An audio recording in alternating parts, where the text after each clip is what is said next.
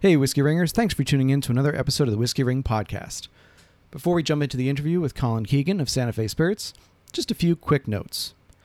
If you haven't joined the Patreon community yet, please consider doing so. There has never been a better time than now. I've reworked the levels, and here are a few of the changes. Oh, by the way, it's patreon.com/whiskeyinmyweddingring with an E. That'll include the website and the podcast.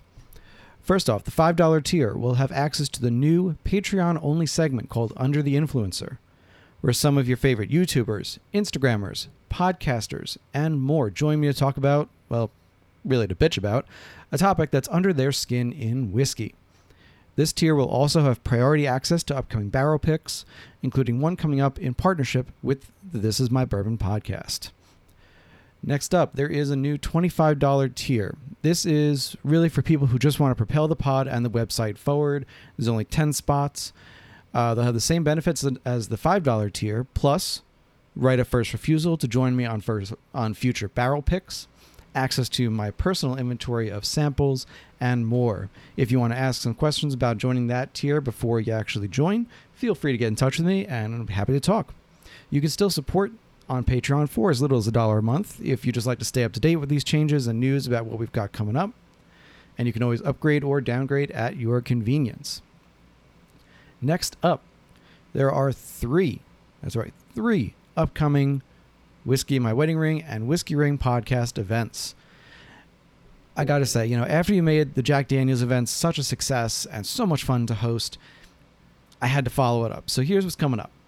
The first one is an exclusive event only for Whiskey Ringers Facebook group members or to website subscribers.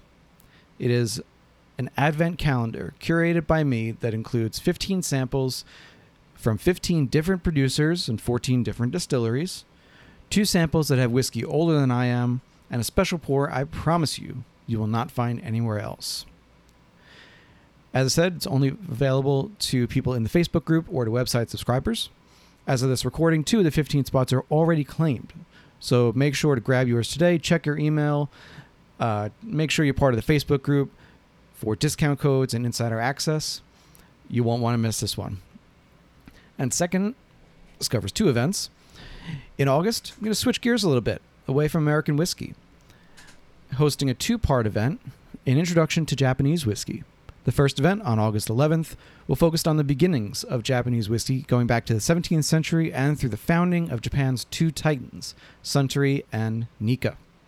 The second, on August 18th, will focus on the new guard of Japanese whiskey makers and the evolutions of the old guard. Both are going to start at 8:30 p.m. Eastern Time to accommodate folks in the Mountain and Western time zones. As always, they're going to be recorded, so you'll have video afterwards, but if you can join live, even better. Finally, please do like and subscribe on Apple Podcasts, Spotify, or wherever you're listening. It really helps the podcast move up the rankings. And take a look at the website for a new review, usually every day or every other day at most. We're talking 3 to 5 reviews per week. Thanks for listening to that very long intro. Now here's Colin Keegan of Santa Fe Spirits. Hey, Whiskey Ringers. Welcome to another episode of the Whiskey Ring Podcast. Today, we're going all the way down to New Mexico. Thrilled to be joined by Colin Keegan, founder of Santa Fe Spirits. Colin, welcome. Thank you for having me, David. So, Colin, you are in a pretty special category in many ways. You're number one.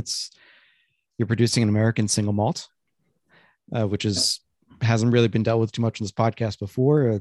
It's definitely a topic I'm interested in. You're also in an area that I haven't really visited before at the podcast.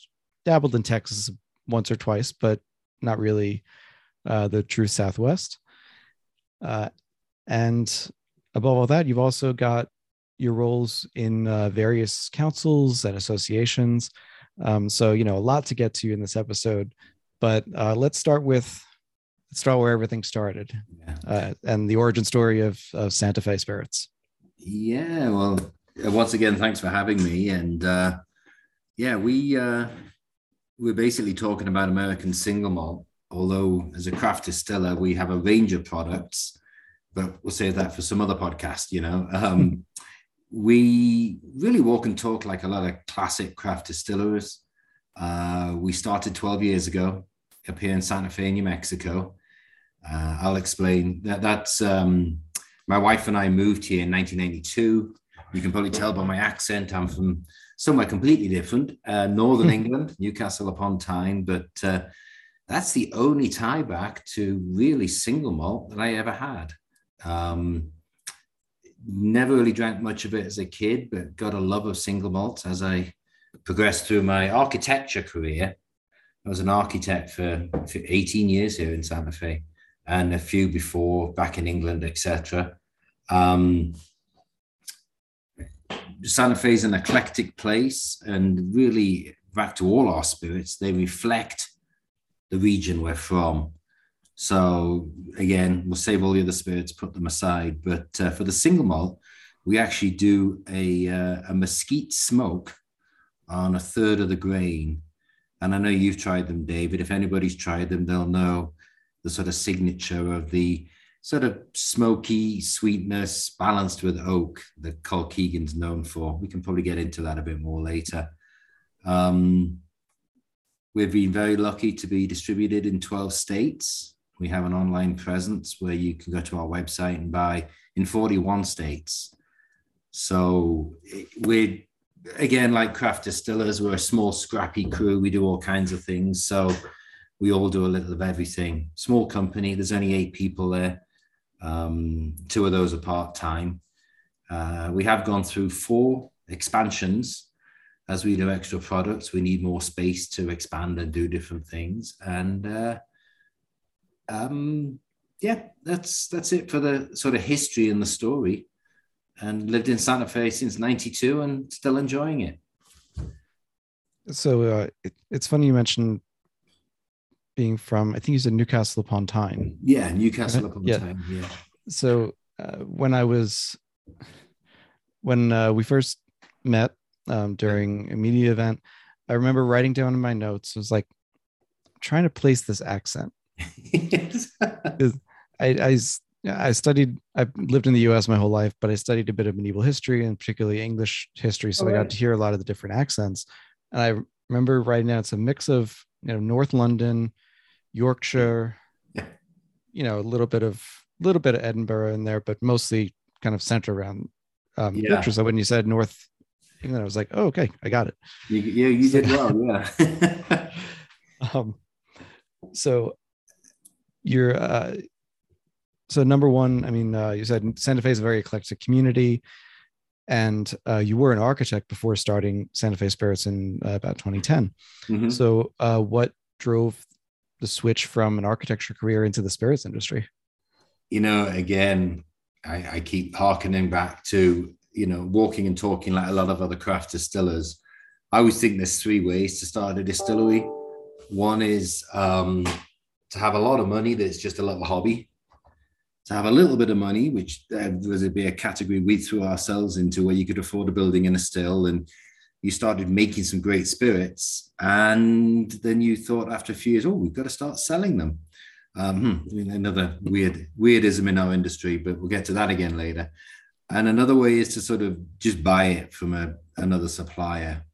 Really wasn't a route we wanted to go. We wanted to be sort of true to our roots here in Santa Fe. And so we are making everything.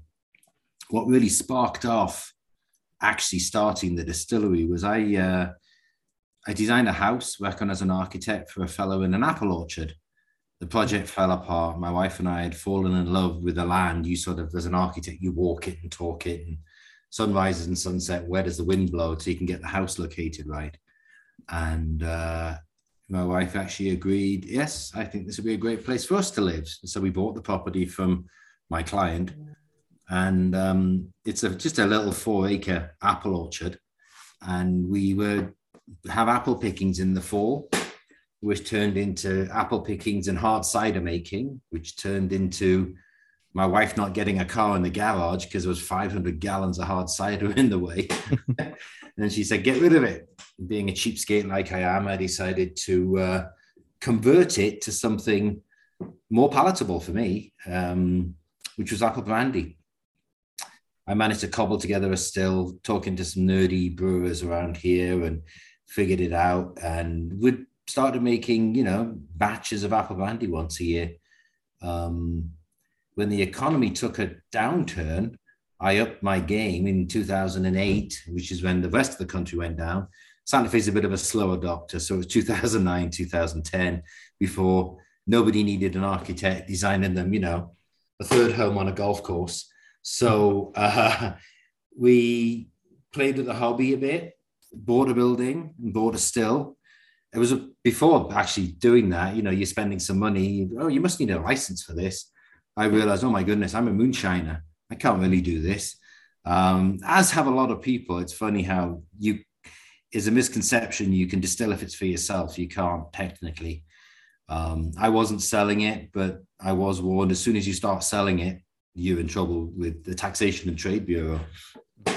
So anyway, I got a license, got a still, got a building, and we really haven't looked back since then.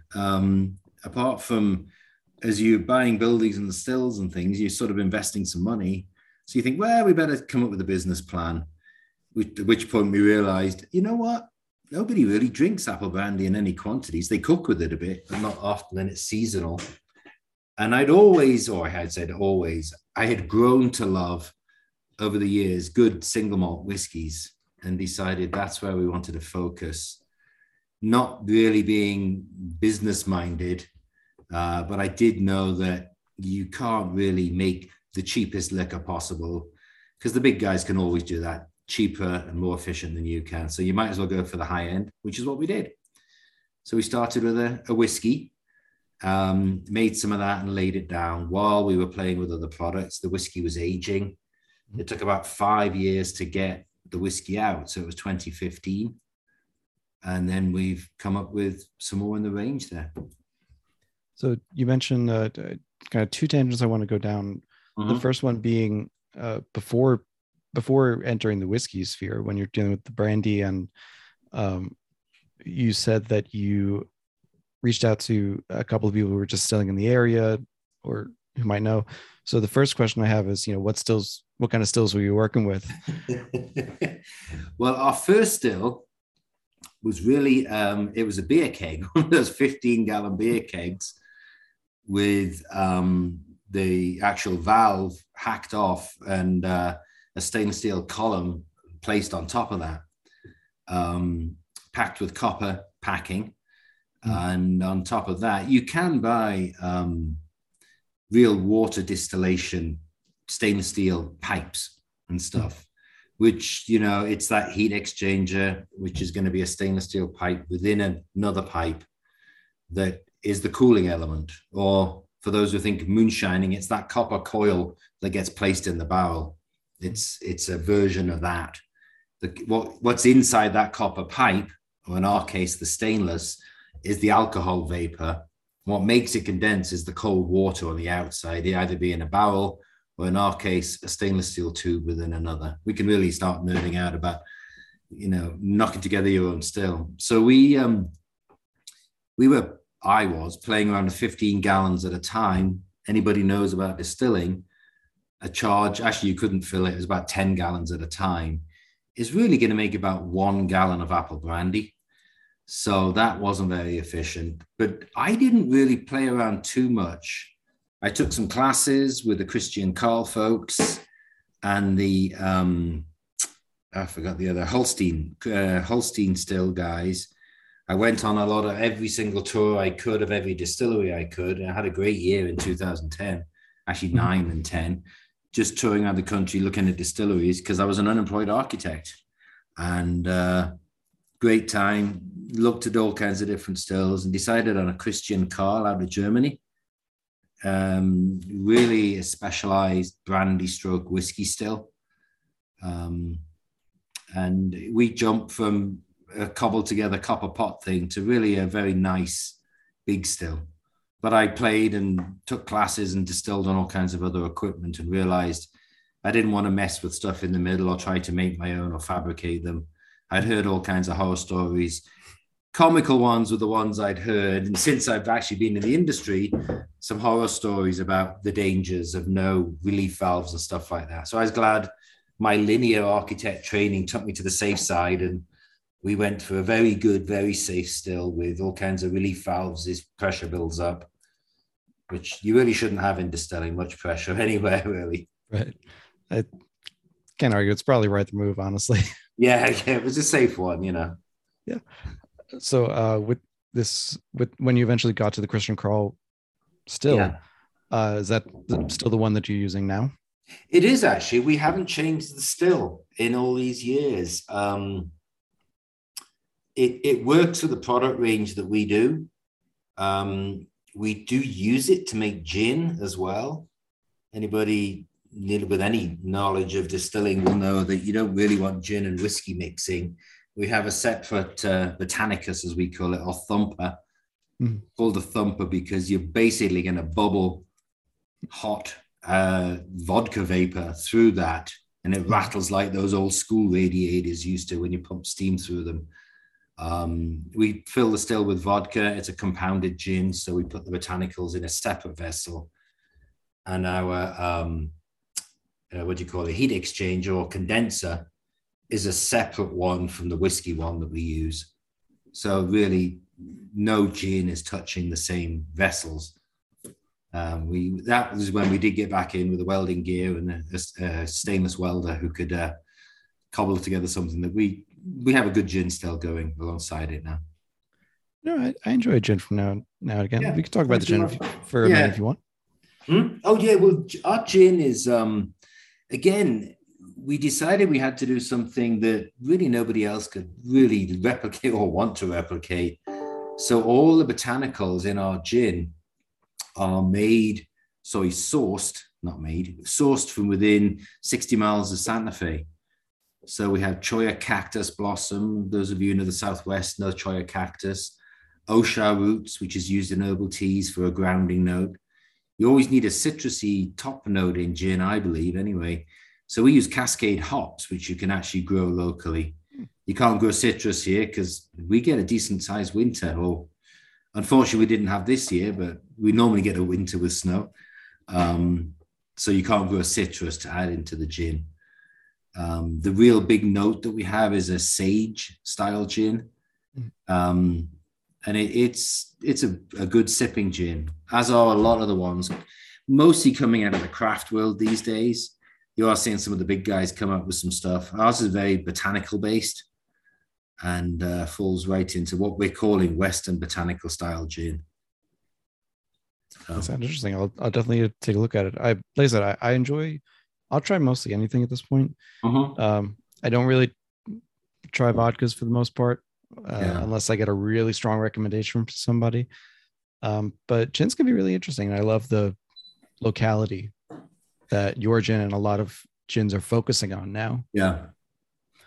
It is something that's a lot more regional than a lot of other spirits that are coming out. Vodka's goal is to be as pure and odorless and flavorless as possible. Whiskey is as much about the cask aging and the grain use. And places like New Mexico don't have their own, no grain growing of any scale and or malting houses. So our terroir is sort of imported for our whiskey. But for the gin, it definitely is home-based. Of course, the apple brandy is Southwest apples, so there's a lot more tannins and oils and flavors that come in a different way. Our apples are small, hard, and tart because we live in the high desert. So, right. You do have the mesquite that's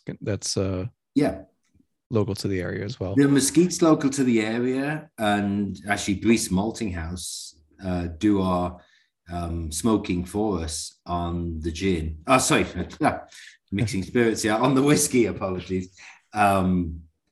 They use an American Midwest grain, and we did ship the chips up to them. Now they go direct from the chip maker. I think it's a guy with a juniper tree and a chipper. I think that's all it is really, but it doesn't take many chips or smoke to really smoke the grain. I don't know the quantities. It's a proprietary recipe that Breeze have now cornered, as they do with a lot of great recipes. They're a great malting house to work with. The majority of our grain actually comes from Shakopee up in Minnesota there, from BSG up there. Gotcha. Yeah. Yeah. Brisa's come up in a couple of conversations in terms of malting houses, and they certainly have a great reputation for that. Sorry, just one more question on the still that just came to me Yeah, that, and then I want to go into I have another topic that came off of that, but with at least as far as whiskey goes, a big step forward was the introduction of copper. hmm, So you need that to really pull off all those sulfurous compounds. yeah. Um, do you need the same thing for creating brandy? You do actually. It's a distilled vegetable. Yeah, as I say, vegetable. It's grain in the case of the whiskey, and there's a lot of grain in the gin. You use typically a base for it, and anyway, that's neither here nor there. But for the brandy, it's obviously a fruit. I didn't mean vegetable. It's a fruit, so it's their grown product, and they will all produce sort of sulfurous compounds in the right quantities once you've fermented them. Mhm. Um, and of course, in brandies, the copper contact will pull some of the arsenic that you get in tiny quantities in the seeds as well. And of course, you're distilling, so you're concentrating things. Even if it's a tiny quantity to start with, you don't want to concentrate arsenic in any form. So that will be left behind with the copper contact. It will pull pull those quantities out. I had to ask because in talking to distilleries now around the world, the only base I think that I have heard of so far that does not require copper, or that you shouldn't have some kind of copper in to pull those compounds, is rice whiskeys Yeah. or rice distillates. But that's the only one. Everything else, from whiskeys to rums to brandies, gins, they all need something to pull off those compounds. Definitely. Yeah. So we went into the still part of it. Yeah. I want to explore a little more about asking the community or asking people around you. So, as I'm not that aware of the Southwest's kind of distilling community, as it Yeah. were. I've learned the Texas one just in talking to a couple of guys and gals down there. But what does the community look like, and It's good to turn what? the fan on. Oh Sorry, yeah, I'm listening. Sorry. go ahead. It's getting a bit warm here. Sorry, I'm listening. No, all good. So what does the New Mexico and or Southwest distilling community look like now, and what did it look like when you were starting up? Well, it's currently healthy. I'll put it in that form, healthy. When we started, we were the second craft distillery in New Mexico. And there was another fellow who had a craft distillery going in a place called White Rock, just below Los Alamos there. Unfortunately, they're no longer distilling. They're still around, and they've gone back to their winemaking, and I believe they've become chocolatiers. Go figure. But distilling's not for the faint of heart. I'm not saying they're faint of heart, but it's a battle, as we can. That's another whole podcast: distribution and sales and marketing and all that fun stuff. But when we started, there was two of us, and it was different back then, even though it was only 12 years ago. When I went to the state to apply for a license, they looked at me and said, no, you can't distill in New Mexico. I said, well, there's another distillery. So they went into the back office, and there was lots of whispering. What's going on? Oh, yeah. We can't find the licensing paperwork. You have to go ask them how they did it. So I went to the other distillery. It was one of the few least friendly receptions I'd heard. I mean, the distilling industry is great and very friendly. And he said, I don't want to help you be a competitor of mine.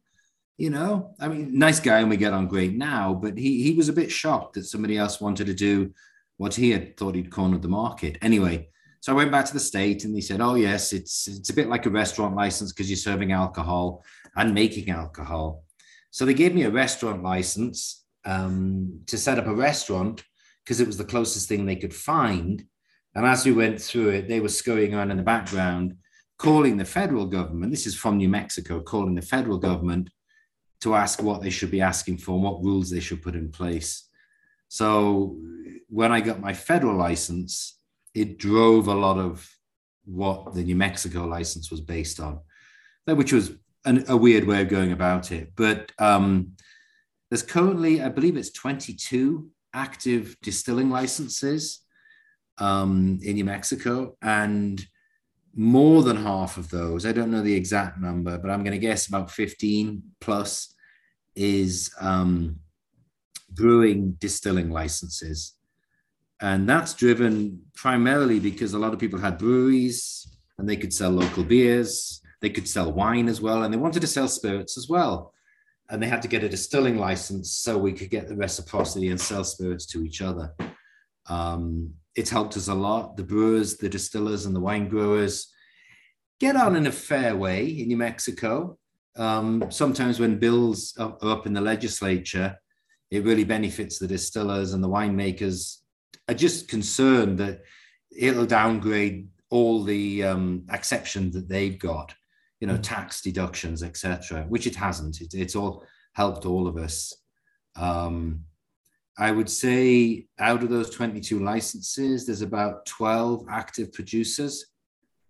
And we're happy to still sort of be one of the, from our perspective, stronger in the distribution realm of distilling, meaning that our model is to work with tasting rooms, which we have. We have 2 tasting rooms, but mostly about distribution across the US and in New Mexico, et cetera, et cetera. A lot of the other distilleries, and again, I don't know the exact number, but more than half of them are based on what we're calling a tasting room model. So, 70 or 80% of their sales come directly out of their small tasting rooms. Mm-hmm. And then maybe a bit of distribution here and there. But we all play nice. I did found the New Mexico Distillers Guild in 2015 with Greg McAllister and Brian Langwell, 2 other distillers at the time. By 15, there was about 8 of us.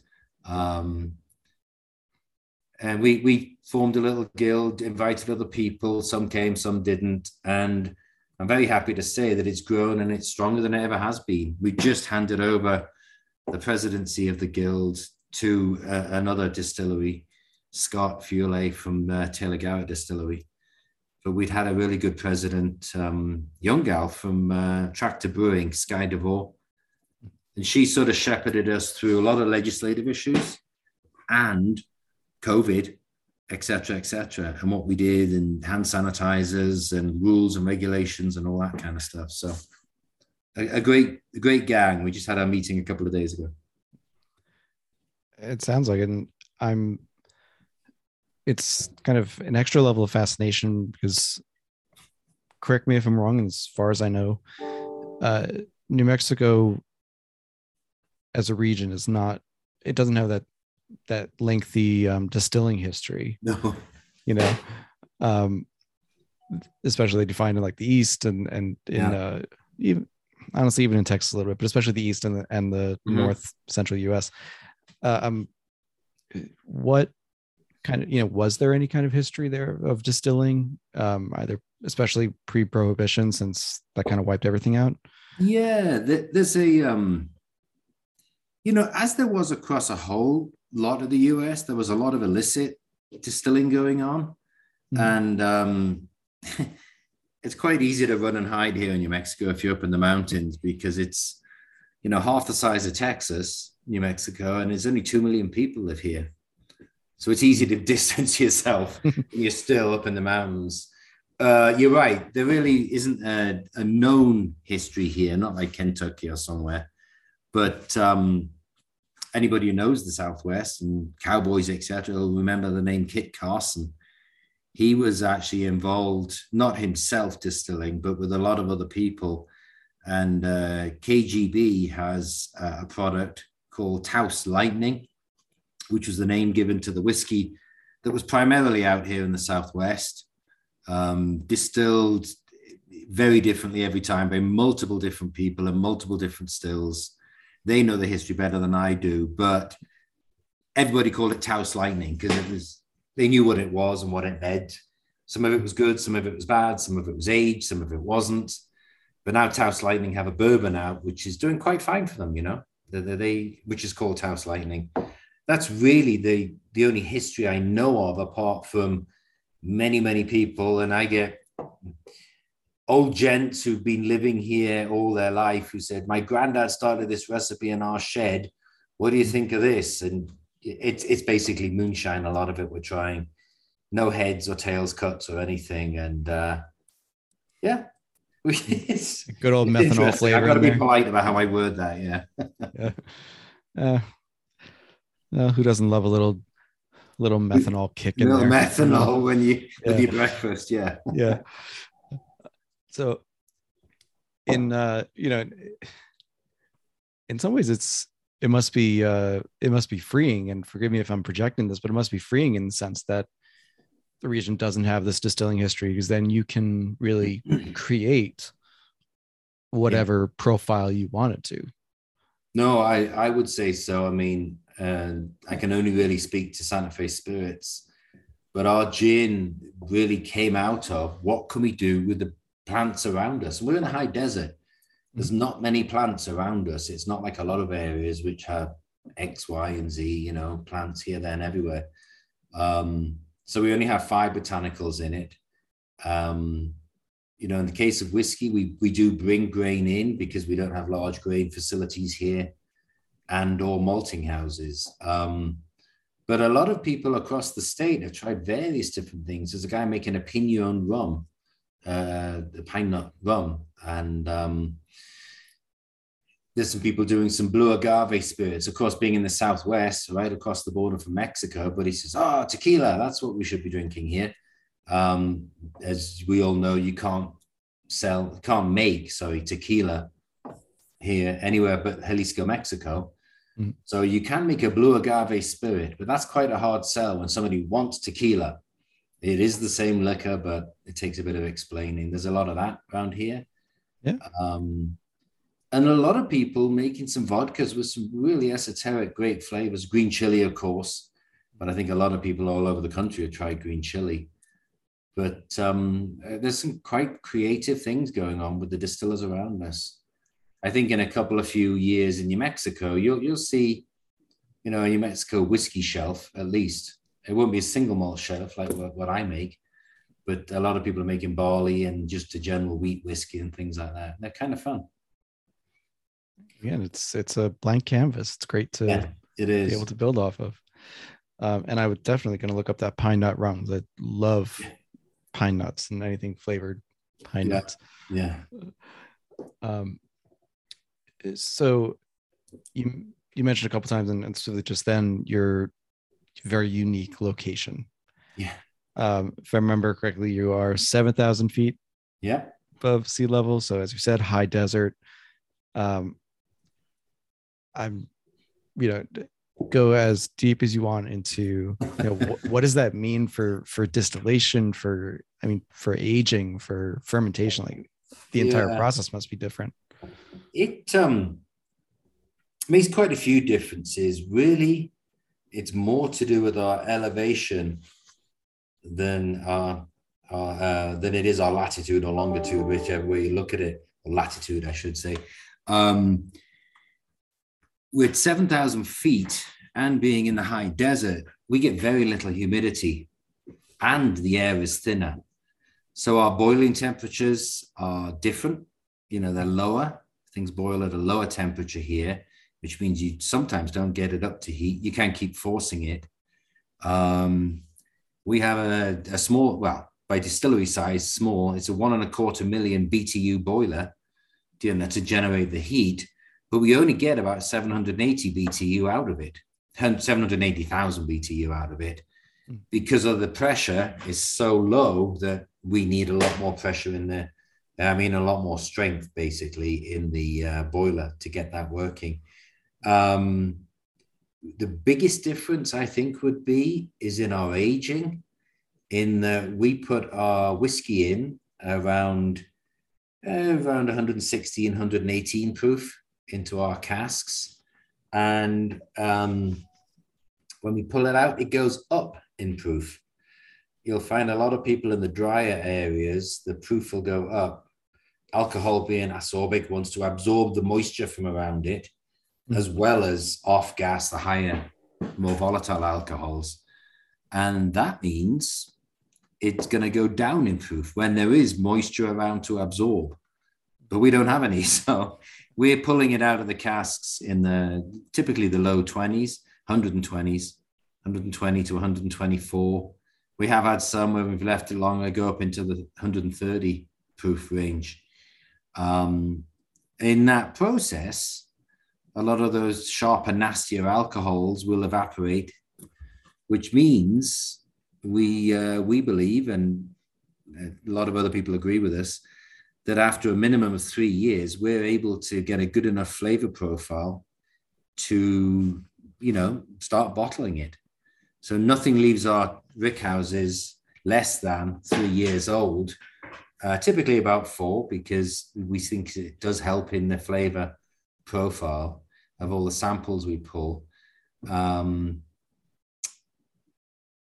Well, I was going to say something else about aging there. So the casks are drying out a bit, there's no moisture on the outside of them because we just don't have it in the air. We've tried heating and humidifying our rickhouses. This year will be the first year we're going to have a whole year without heat and humidity pumped in there. We don't need heat in the summer. It can get up into the 90s quite easily here. But in the winter, you can have, weeks of below freezing. So we're going to let it just do its thing. I've talked to, the Balcones folks in Texas, the Laws Whiskey House folks up in Colorado, and, all the rest of it, Leopold Brothers, etc., all on how they age. And they don't pump heat and humidity in. They just let the Angels take whatever share they need, which is high. We're averaging, at the moment, 12%. We think now we've cut the heat and humidity off, it's going to be a bit higher because those barrels are going to breathe a bit more. Right, and the staves where we are with the high temperatures basically and the lack of humidity, those staves are wanting to just dry out, unless you can keep them wet. And of course you can't top the casks off to do so. So it does make a significant difference being at 7,000 feet. And I mean, the 12% Angel share is remarkable. It's comparable to, height of Kentucky summer, or even, probably even higher than that. It's more comparable, I would say, to the aging in India. Yes, it is. That Amrit like and those guys have. East India aging, aging. Yeah, which is, it's fascinating because it's not as blatantly hot. Yeah, but it is so dry that it just. So when you're, let's say you have a barrel at close to 4 years or so, normally at a 53-gallon barrel, you're pulling, you'd pull maybe 250 bottles worth out or so. What do your yields look like after that kind of Angel share? The Whiskey Ring podcast is proudly sponsored by Impex Beverages. Impex imports premium and rare whiskey, gin, rum, mezcals, liqueurs, and cordials from all over the world, from Scotland to Japan to Israel, Belgium, and Wales. Whether it's Kilchoman, Penderyn, Port Escaig, Glenallachie, Ohishi, Fukano, M&H, Ardnamurchan, Black Tot, and more, there's guaranteed to be something in the Impex portfolio you'll love. Impex also oversees some of the most prestigious independent bottlers in the game, including Single Malts of Scotland, Single Cask Nation, Adelphi Selection, and its own Impex collection. Take a look at their site, impexbev.com, or reach out if you're curious about their offerings. I'm proud to have many of their bottles on my shelves and love sharing them with friends whenever I can. Thank you to Sam and to the team for joining the Whiskey Ring podcast as guest and sponsor. Well, what we bottle at 92 proof, typically with our whiskey. We've got some others that come in a bit higher. But with that and the whiskey gaining in proof as it's going in, it's around 120. By the time we've proofed down, we are actually getting about 230 to 240 bottles out. So even though our Angel share is high, with the proof going up, it's not as massive a loss as it could be. If our proof was going down and ending up around the 100 mark, we really would be losing a lot of whiskey, Right.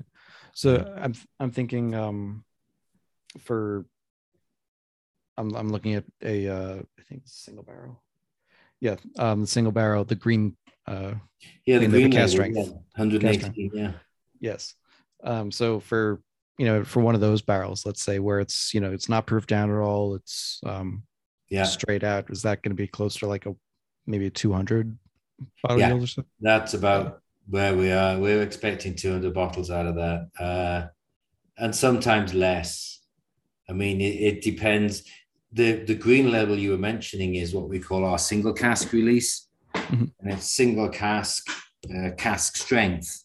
Although back when we put the labels on those, the TTB didn't allow you to handwrite the proof in.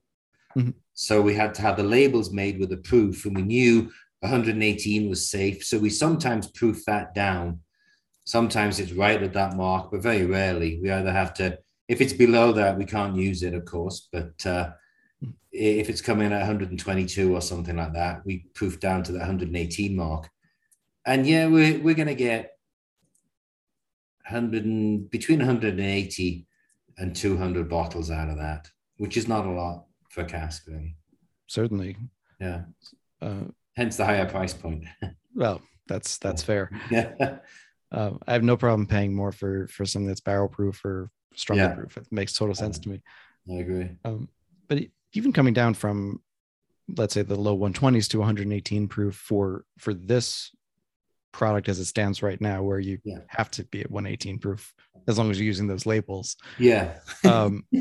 It's still, you're not adding a lot of water to that, though. No. Considering the size of the barrel and how many proof points are, it's really not that much water you're adding. It's not really too much. It's just a little bit. We have to do it slowly, of course. You don't want the saponification, the sort of soapiness that can come if you just chug the water straight in.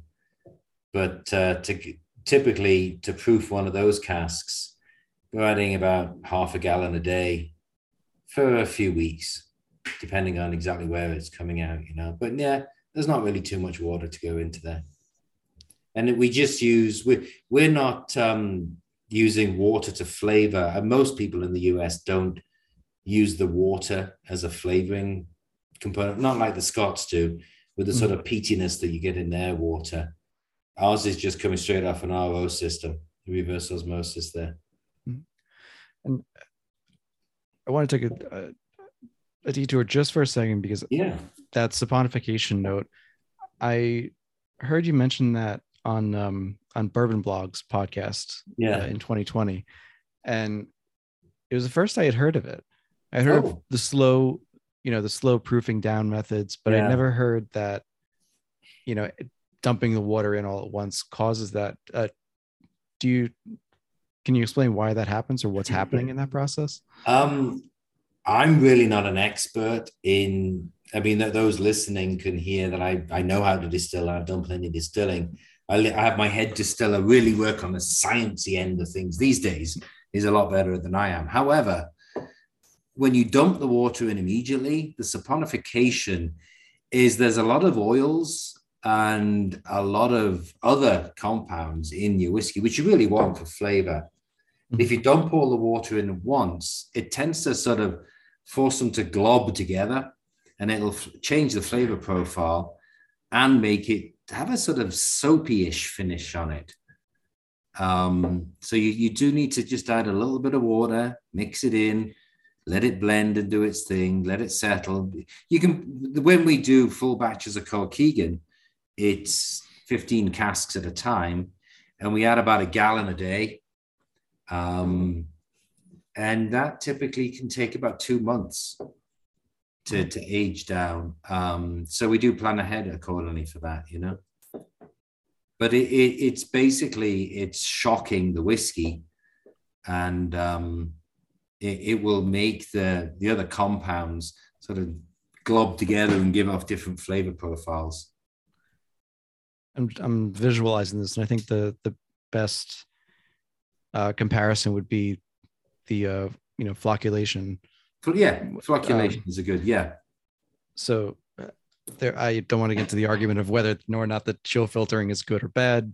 I'm firmly on the side of non-chill filtering whenever possible, but the idea being that when you add the temperature and you shock the whiskey or the spirit with the water, or with the ice cube rather, dropping that temperature, it's causing everything to glob together. So it might not change the flavor for some people in that, but on a larger scale, that's effectively what's happening if you dump all the water in at once. Effectively, you're shocking the whiskey into the molecules, trying to decide, what structure they want to build, Right. If they want to join the water, if they want to leave the alcohol, if they want to, but yeah, that was definitely a point that I wanted to go into, because it was just one of those things that I heard you mention. It was like, that's very new.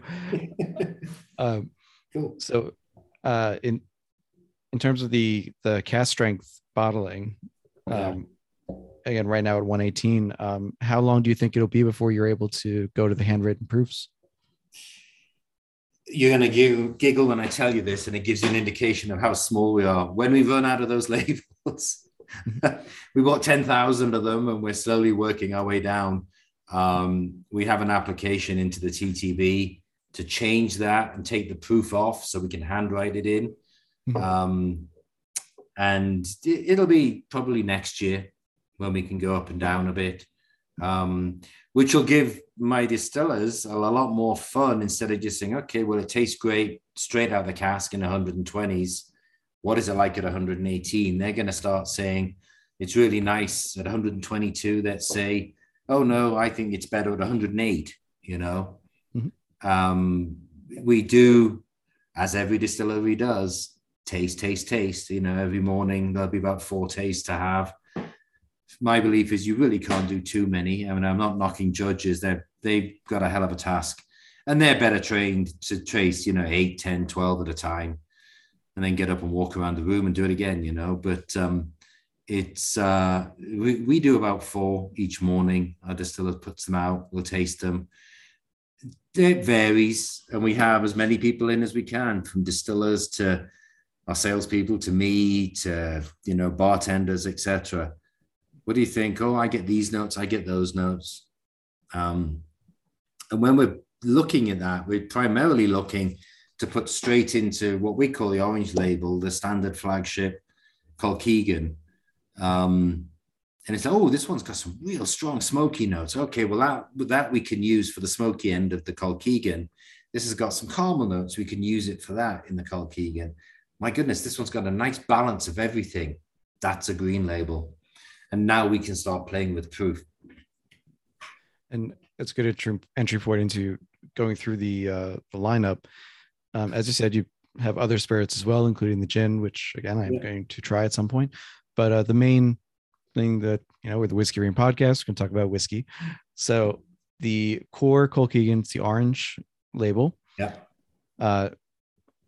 And it's remarkably clear for what it is. It's single malt whiskey with the E, which we'll get to in a second. Yeah.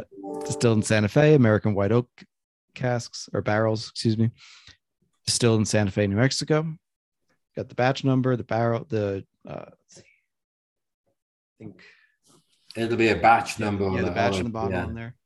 And at 92 proof. And whenever trying a new brand, I always recommend people start with the basics, start with the core first, because you want to know what the profile is, of course. Exactly, yeah. And through the 4 that I have, so I have the orange label, 92 proof, the core, the apple brandy finished, the single barrel cask strength, and then the PX finished, all of which I enjoyed. And I'll say that right up front, I really did. And each had a very different facet to it. So with the orange label, I was somewhat surprised that the orange label to me had the strongest smoke character to it. Yes. And it's probably why it's a good way to start, start with the first thing on the shelf, Mm-hmm. But it was the clearest flavor profile of that 30% mesquite in there. Smokiness, very different from Isla, peatiness, very much more the wood smoke kind of aspect to it. Listeners know I'm getting my way. I'm working my way through Isla. Yeah, finally. Good. Yeah. I am definitely much more of a either Bruichladdich or Kalila fan, Mm-hmm. as opposed to Lefroy I can kind of get if it's really heavily finished. Otherwise, Yes. it's just too iodine medicinal for me. But anyway, that's a tangent. I mentioned that only because I remember you saying that your favorite from that area was Ardbeg. Mm-hmm. Yeah. So, which it's fine. That's kind of in the middle for me in terms of the flavor profiles of what I like. Yeah. But anyway, getting back to the Yeah. Keegan spirits. So it had the strongest smoke flavor, and it was very wood smoky, and being next to a fire where it's you're burning mesquite wood. And I didn't realize this until you said it at our previous event, which was that mesquite is in the juniper family. Yeah. And it's one of only two woods that are local or native to your area. Definitely, yeah. So it was really between the mesquite or the pinon trees. Mm-hmm. Well, yeah, we tried pinon, and for those of you who've had pinon fires, they smell wonderful. It really is a great smelling wood to have on a fire. And some of them, which is rare, because we don't have a lot of moisture, which would create a lot more sap. Sometimes you get a lot of knottiness in the pine because they grow so slowly. They're not like big oaks that go up, 80 feet in the air, where the average tree is about 25 to 30 feet tall. That's it. They stop there.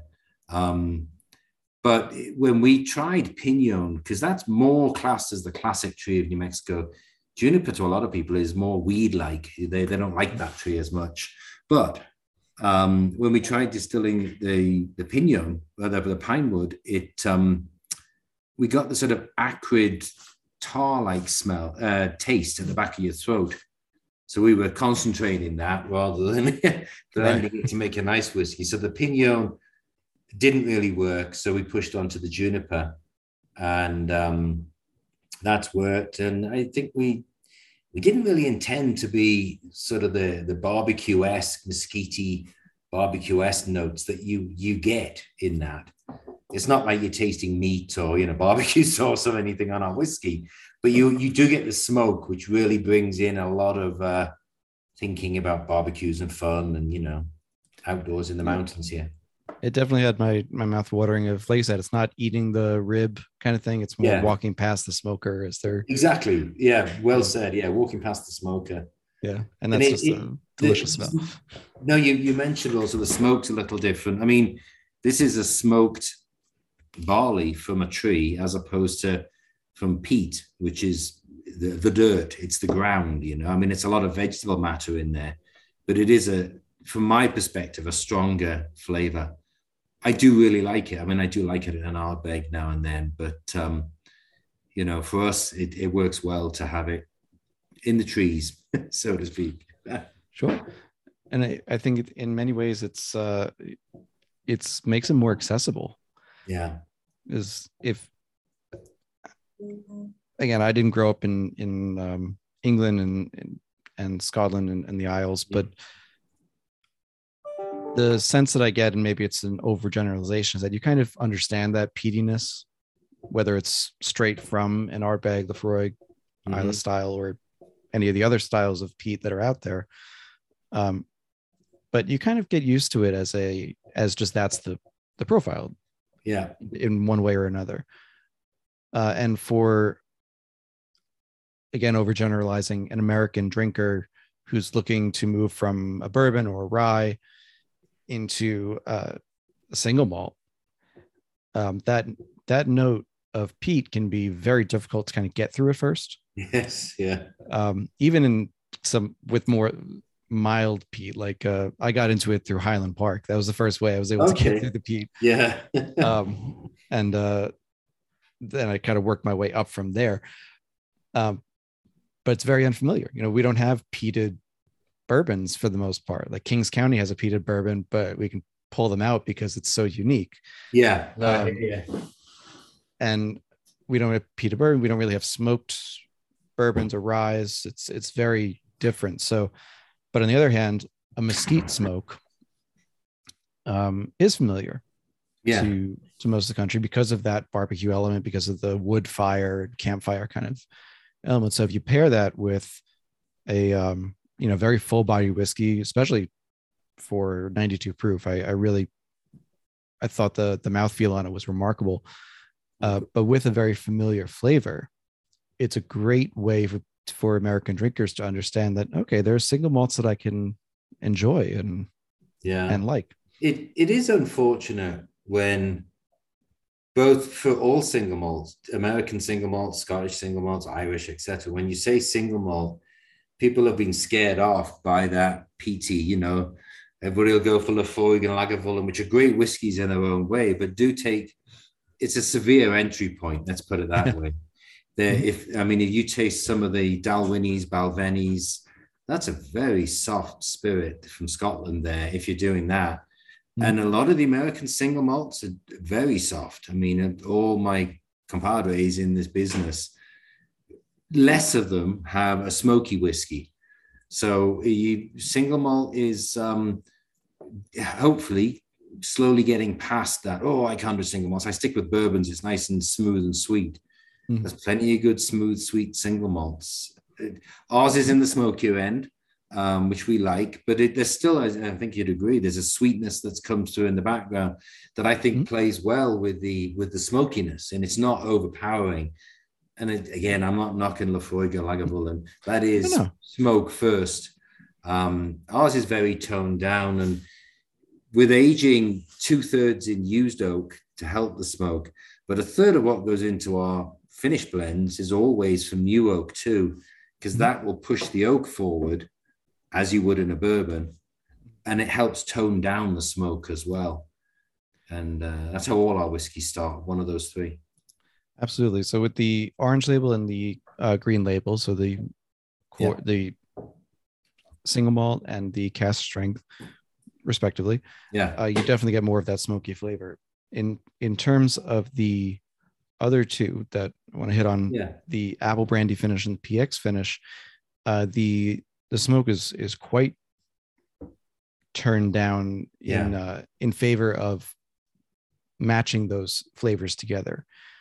And the apple brandy, of course, both of them make sense in their own way. Yes. But the apple brandy makes sense because you have the orchard. You were making the brandy before the whiskey entered the picture. So describe the process by which you take the Keegan whiskey and then finish it in those apple brandy barrels. Yeah, what we do for both the apple brandy cask finish, and we call it the PX finish, which is Pedro Jimenez sherry cask finished. In the case of the apple brandy, we will blend the next batch of Colin Keegan, up to 22 now, I believe, 15 casks at a time, and start proofing. And somewhere around the 100 mark, higher than the 92, we pull off a few hundred gallons, like probably 200 gallons, and push back into 25-gallon apple brandy cask. It will lay down 8 at a time, give or take. What we do is what's called a wet empty, meaning we have the whiskey ready. We empty the apple brandy, turn the cask back upright so the bunghole is up, and then pour the whiskey straight in. So there's a lot of apple brandy still sloshing around in that barrel, coming out of the staves, no matter how hard you try with the char that's in there, and it gets caught in the grain and the wood and all the rest of it. And there's at least 2 gallons out of the 25 that are apple brandy. Now, it's definitely made in the same way, but that oak cask has only aged apple brandy for about a year, and it was new oak to start. So it's still got plenty of that oak essence in the cask. So what you're getting is the Colin Keegan whiskey with the level of smoke that we like, but then is going to have an extra year of aging in a once used apple brandy cask that's only been lightly used. Only a year is not very long for aging, and doesn't pull out everything from the cask. So it has more oak, and it has apple brandy as a back note to it. Weirdly enough, our apple brandy is dry. It's a Calvados style, so we don't add sugar. So it's not a sweet brandy, but those appley notes seem to pull up a sweetness within the whiskey. my vocabulary is failing me here. There's words for that will help a lot more for our literary types. But so for us, we say it sort of pushes it. It's not a bourbon, closer to a bourbon. It's still 100% malted barley with some apple brandy in there too, because of the higher oak and the slightly sweeter finish on it, both of which pull that smoke way down. So that's the apple brandy finish. The PX, or the Pedro Jimenez finish, is really the same process. We pull some from the next batch of called Keegan. When it's ready, around actually, we keep it a little higher than 100. We make sure it's closer to 103, 105, that we then put into Pedro Jimenez sherry casks. However, by the time they get here from Portugal, we buy them from a broker, our suppliers, Kelvin Cooperage. Okay. And they do a great job of bringing in multiple casks from elsewhere. They make the new oak for us, and they get us the once used bourbon casks. I love to push our suppliers. They deserve everything they can get. They're struggling with supply and demand issues like where everybody is these days. As much as we are, we seem to be the end of the chain. We feel like we got it worse, but they've got some horror stories too. Kelvin was an early guest on this podcast. I think episode 16 or so. Great. So. Yeah, Kelvin's good folks. Brittany is who we deal with a lot. But so those Pedro Jimenez sherry casks, we actually recharge with 2 cases of Pedro Jimenez sherry. We pour in there and leave in there. So we got a 60-gallon, because sherry butts are slightly bigger than the 53s for whiskeys, sherry cask. And, we put it in, slosh it around, pump some steam in behind it to force it into the oak staves, and then pull out some of it. But then we fill it full of whiskey and then leave it for another year. So that's going to be on the sweeter end because there's a sherry back note to it, and not as oaky, because that Pedro Jimenez sherry cask is aged sherry. I don't know exactly how long for, but definitely years. You can tell by looking at the cask that it's been through the wars, as has any old cask, really. Thrown into our rick house, so it's at high altitude, the same, barometric pressure changes that we've got. And just, aging well. That's going to be at the sweeter end, and that sherry really does help pull the smoke down. It's still there for the discerning palates, but it's definitely pulled down quite a chunk. It is. And I mean, again, I really enjoyed all 4 of these products. The finished ones in particular, the apple came off quite creamy, almost custardy creamy. Yes. The oak was not woody, but it was certainly more heavily oaked, as you pointed out. And this will be in tasting notes that I'll post along with this episode. And as you also said, the apple brandy, Calvados style, it's not too sweet, so it's not sugaring the whiskey. Yeah. It's really adding a roundness and really accentuating the mouthfeel, which, as people have pointed out to me, is my number one determinant of whether I like something or not.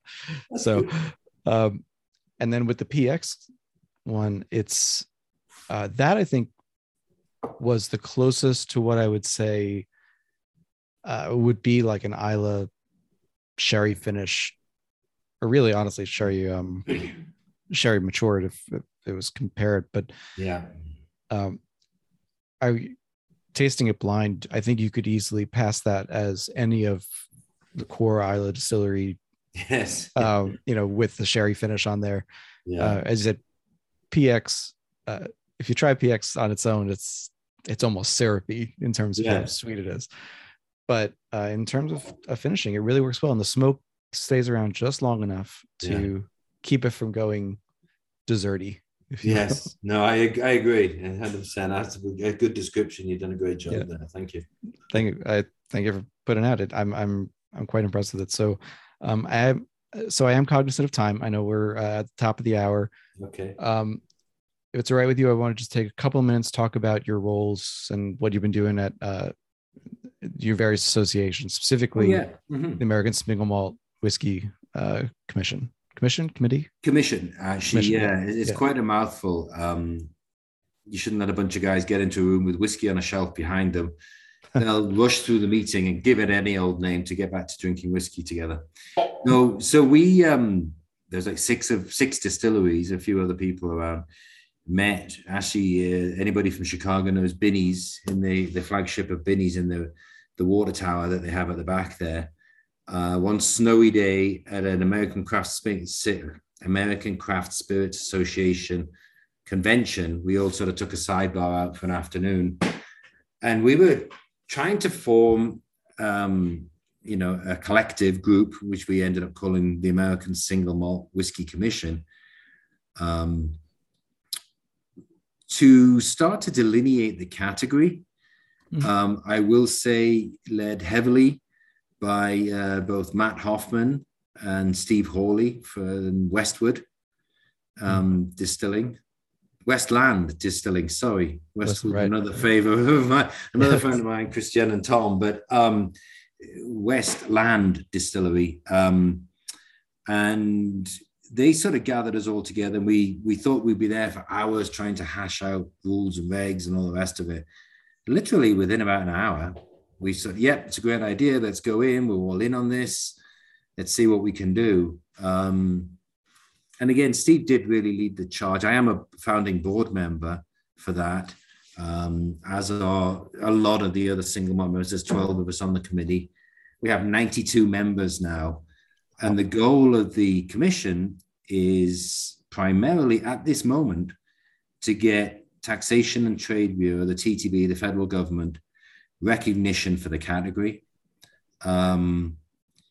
We put, let's call them guardrails on what we think American single malt should be.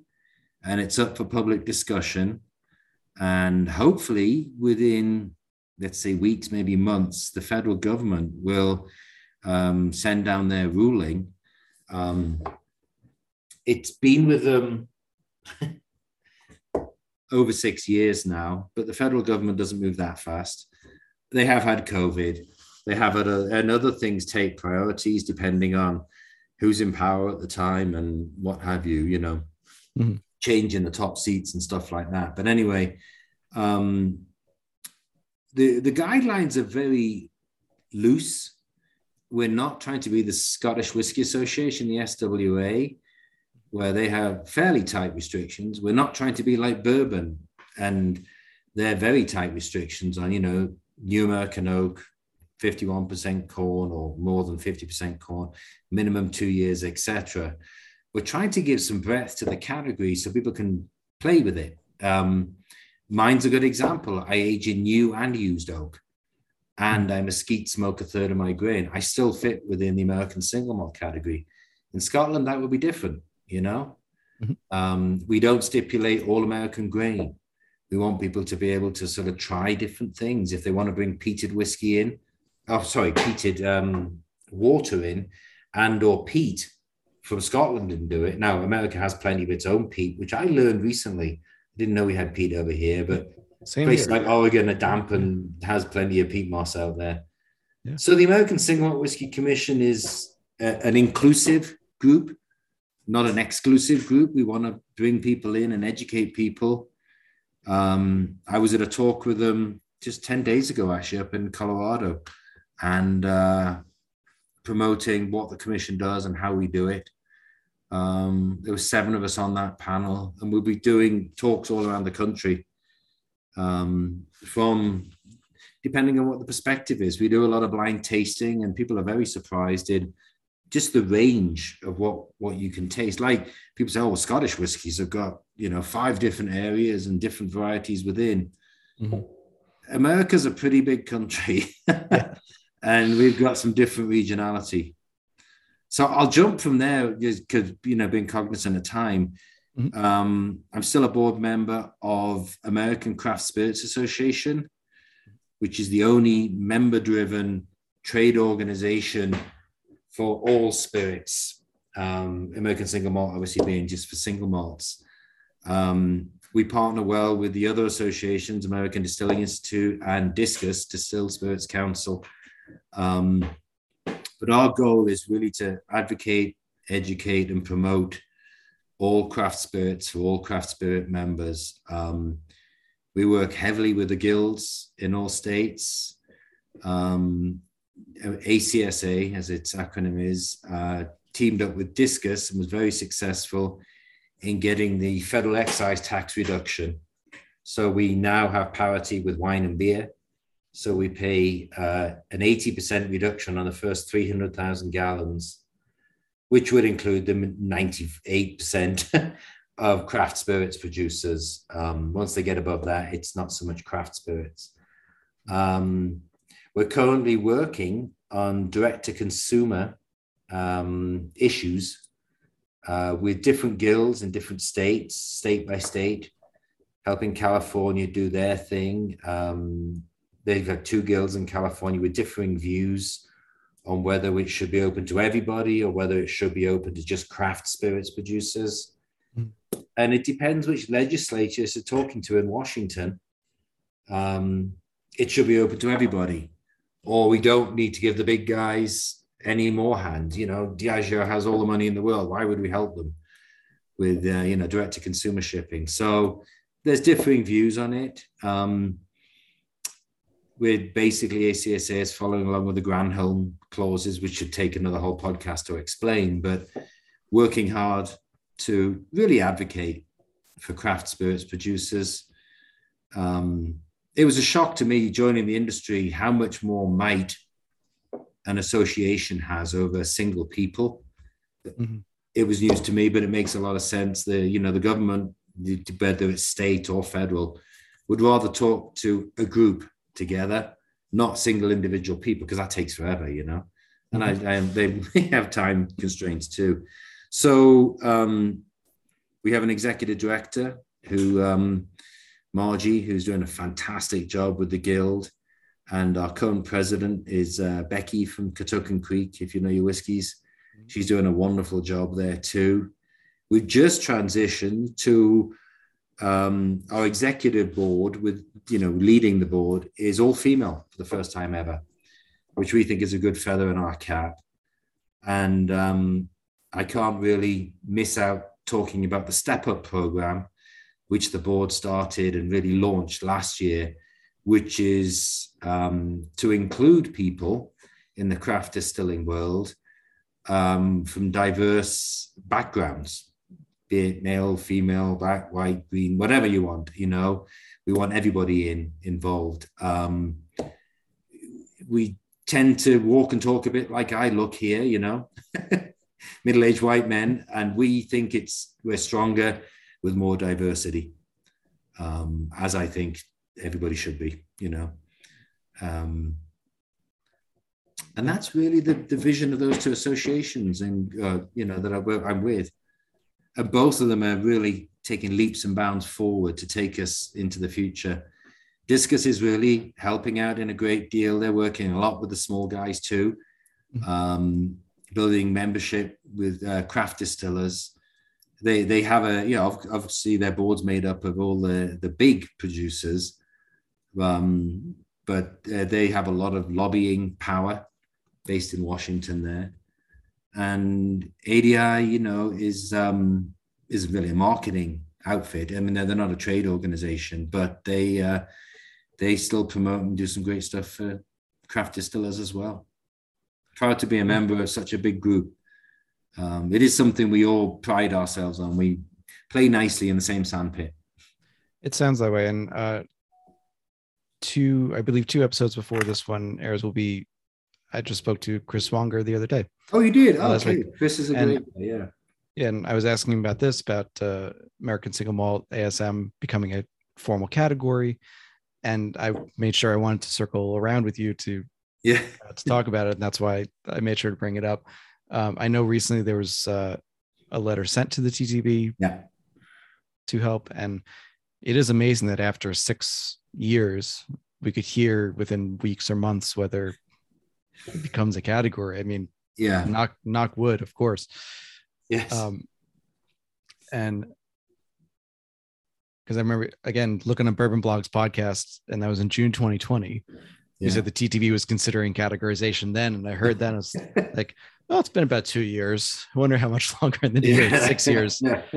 Oh man, that is rough. But anyway, so yeah, it's a challenge. The federal government just talks in a different language to us. They're great folks when you actually stop and talk to the humans that do this, but they have such a difficult task ahead. I will say, as a craft distiller in the 12 years, they have made leaps and bounds forward, pushed by ACSA, Discus, etc., to make it easier for us. Not that we need it to be easy in business. There's plenty of challenges, but they've got more people reading labels. They turn around times better. They're more communicative. They're entertaining, American single malt, sorry. Which, 10 years ago would have been a real uphill battle. But again, led by our illustrious leader, Steve Hawley, he's meeting with them regularly. And there's only so far they can go so quickly because they have to check every single box when they're the federal government, Absolutely. Yeah. All right. With that, I will start on closing us out. But number one, Colin, thank you again for coming on to talk about Keegan single malt, getting a little bit in on the gin there as well. I will be including links to the website, to all of your social media on there. In terms of distribution, you mentioned it briefly. You've got local distribution, but wider distribution as well through nationwide partners as well through your website. And I definitely encourage people to try it, to start with the orange label. I think it's going to be the most representative of what you guys do. And I will also be in touch with you because I'm working on a couple of projects with writing about American single malt and just learning more about the category. And let's see, last thing on there as well. If you reach this point in the episode and you're wondering, skipped a couple of basic things in there, what's a single malt? What's this? There's going to be, shortly after this episode goes live, there will be an accompanying article in Bourbon and Banter all about Santa Fe spirits and Keegan whiskeys to introduce a new category to American consumers and readers of that website. So I assure you, all tasting notes and questions will be answered. And if there's anything else to be asked, feel free. Definitely hit up Colin on the email, on visit Santa Fe Spirits when you're down in New Mexico. So to close us out, Colin, where can people find you? You can find us at our website, www.santafespirits.com. Us in Santa Fe, we have tasting rooms. Please come and see us again, and visit your local tasting room. It doesn't have to be us in New Mexico. Go to any craft distiller. You can always email me. You might have noticed I don't mind talking and joining and talking about spirits. colin@santafespirits.com. Do email me. It's a bit dangerous to send your email out over podcasts, but I don't mind talking whiskey at all. And David, thank you for people like yourself doing these podcasts. Have really made a big difference to us. It's very helpful to us. Thank you. I'm happy to help, happy to talk, and sure we'll have you on again in let's say a year's time or so when got some updates. Hopefully you got a category behind you at that point, and we have some new things in the works, but we'll save that for another day. Absolutely. All right, Colin, stay on with me for a sec after I finish recording. Okay. And it's been another episode of the Whiskey Ring Podcast.